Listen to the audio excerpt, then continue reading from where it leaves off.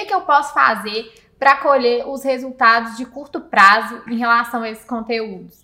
Então, assim, eu vou fazer uma distribuição desses conteúdos nas minhas redes sociais pessoais, eu vou anunciar que eu produzi um conteúdo super interessante sobre um tema e vou me relacionar também com os meus clientes ideais nessas redes para conseguir alcançar, para que esses conteúdos alcancem eles. Ou se eu já tenho clientes, como que eu posso trazer esses clientes que eu já tenho no offline para eles fomentarem a minha estratégia de marketing digital? Então, assim, eu vou fazer um contato via WhatsApp com o meu cliente, enviando um conteúdo que possa ser de interesse dele no WhatsApp. Então, assim, fazer essa distribuição nas redes sociais e por WhatsApp de forma humanizada nesse início, de forma individual, de forma personalizada, vai ajudar muito a conseguir fomentar esses resultados imediatos da estratégia nesse início, né, Gabriel? Porque criar o conteúdo é diferente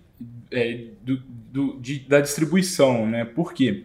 Às vezes eu fiz um artigo ótimo, às vezes eu fiz um vídeo ótimo, eu fiz um podcast ótimo, mas ninguém viu. Ninguém viu, ainda mais no início da sua estratégia, que você ainda não tem uma audiência, poucas pessoas veem aquele conteúdo.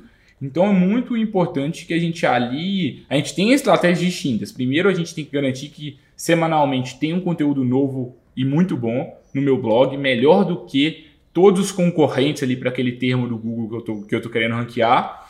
E depois que eu produzir aquele conteúdo, eu tenho que fazer esse conteúdo bombar nas redes sociais, digamos. Eu vou divulgar no meu LinkedIn pessoal, eu vou divulgar no Instagram. Então, começar a entender, né?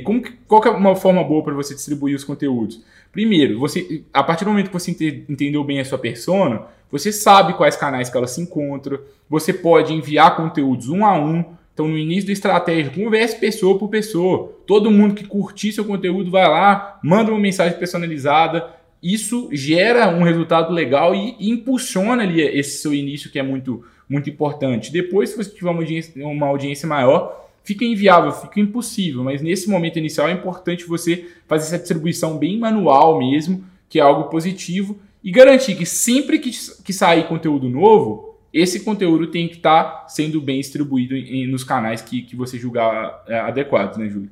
Exatamente. E é importante a gente sempre pensar, né, nas redes sociais também, de acordo com o que a gente mapeou da persona. Então, assim, em quais redes sociais a minha persona se encontra, para a gente também não fazer uma estratégia em uma rede que às vezes a persona não está, e para a gente não acabar se comunicando com outros advogados por meio desses conteúdos.